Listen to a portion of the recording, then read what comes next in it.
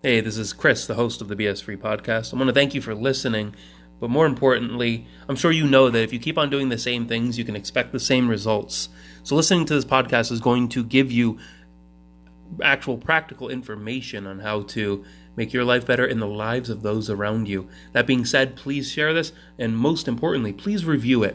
If you're on iTunes, review it. If you're on Stitcher, review it. If you can find stars to hit that review button, it would mean the world to me, and we would be able to continue these lessons and get them out to more people. I appreciate you, and let's get into the episode.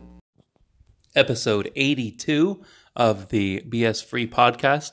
This is a part 2 of sorts that we're following up from yesterday, where we were talking about trusting your gut when it comes to identifying low and high vibration people. Right? The people where everything beautiful in life is just happening to them because they are constantly ready for it. They're constantly seeing all the great things. So today, I'm going to talk about how I managed to decide that my wife was the one, or if you want to call it the one, my wife was a viable mate within 6 days.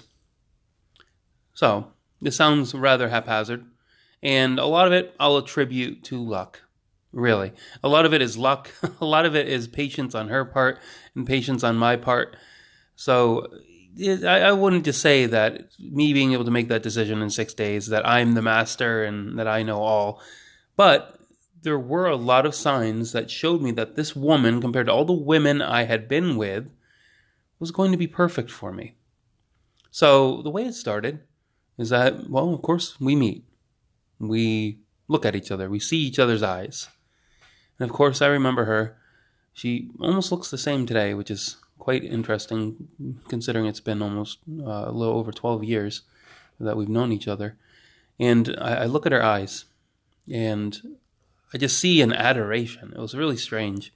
I typically never seen that because people are usually so angry and judgmental. At least I had experienced that when I didn't know them, or they were very shy or very quiet. But there was something about her when she saw me. There was just this recognition, like I knew her.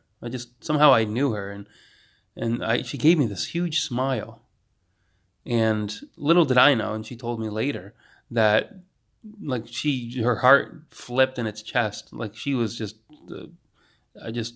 completely in love, which is really that's really cool now that I think about it. So not only that, I walk up to her. And of course, I'm pretty shy at this point. I have not really too many social skills. I had a job where I didn't really have to deal with people too much. I could just kind of work in the background and stay busy. So the next one is we talk. And I get to learn a bit about her and where she's from, about her trip, how she made it there. And essentially part of, later we go to dinner.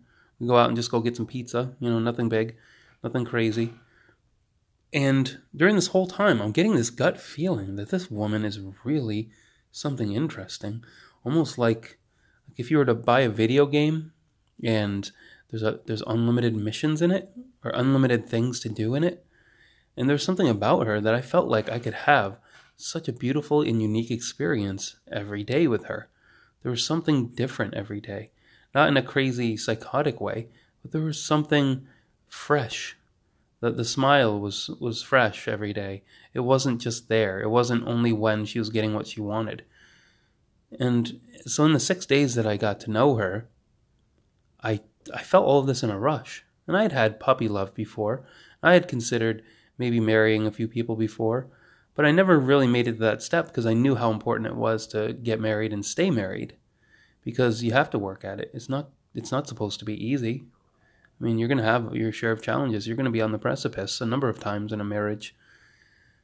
And I just felt it. It was a positive gut feeling. She was such a high vibration person. She had so many beautiful things to say about life, realistic things, right? She was passionate. She became angry, but she became angry only when there was something that was necessary to be angry at. So I'm going to have you think about the people that you meet today. Don't think about what they look like, but think about what you look like. Think about, are you someone who gives off a high vibration state? Someone who stands up tall and has eyes that pierce? eyes that are interested, they're curious, they want to see and learn about other people.